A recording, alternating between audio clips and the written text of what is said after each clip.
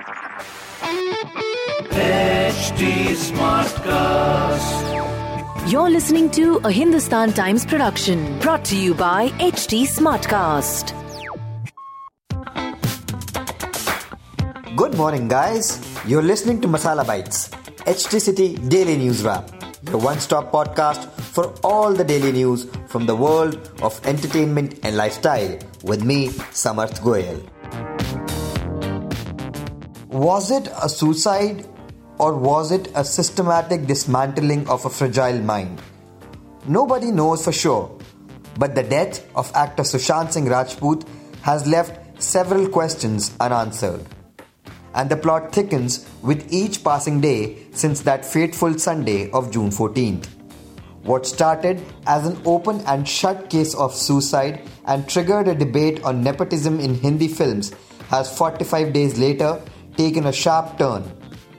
Sushant's father, Krishna Kumar Singh, has lodged an FIR at the police station in Patna, Bihar against his late son's girlfriend Riya Chakrabarti and her family under various sections of the Indian Penal Code, including abetment to suicide. He accused her of exploiting his son financially, keeping him away from the family, blackmailing the actor about his alleged mental health and withdrawing around 15 crore from Sushant's account. In turn, Riya has hired noted lawyer Satish Maneshinde and also moved court to get the case transferred to Mumbai. While Sushant's death was already being probed by Mumbai police, a 4-member Patna police team has now reached Mumbai to question Riya and her family, including her parents Indrajit and Sandhya, as well as brother Shovik Chakravarti.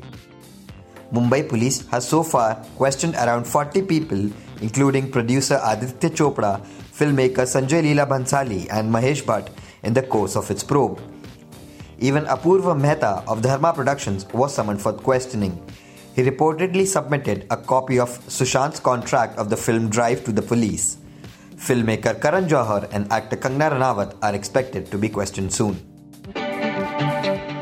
Looking forward to a fizzy drink and some fast food with the movie as soon as cinema halls reopen in Unlock 3.0? Hold on. You'll have to ditch the soft drink and fries and instead opt for healthy stuff when you get back to theatres now.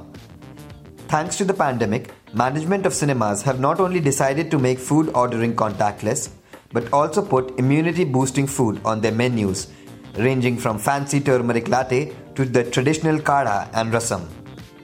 Dinesh Hariharan of Inox Leisure tells us that they have introduced immunity boosters such as hot turmeric, pepper latte and lots of soups and juices. He also tells us that Inox Leisure will also serve pepper rasam and energy bars. Some have gone a step ahead the natural way. For example, Devang Sampath from Cinepolis India tells us that he understands that the patrons will be looking at health-conscious options, especially when they visit cinemas during this period. So, they have introduced items such as coconut water on the menu.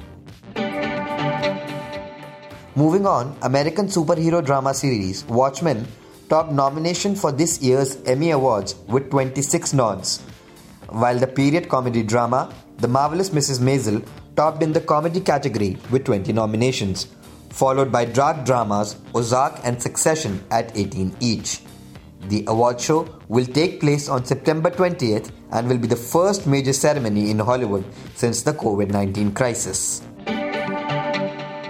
And finally, actor Deepika Padukone was trending on social media after a former Raw official N.K. Sood alleged that she took 5 crore from a man with Pakistan ties to participate in the anti-CAA protest at the Jawaharlal Nehru University, Delhi, according to a report in Bollywood Live. Deepika, however, remained mum on these allegations. If you want to read more in depth about the news briefs I just shared, please pick up a copy of Hindustan Times today. If you don't have access to a physical copy of the newspaper, please log on to www.epaper.hindustantimes.com and read the stories in depth. That will be all for today. Keep listening to Masala Bites for your daily dose on entertainment and lifestyle.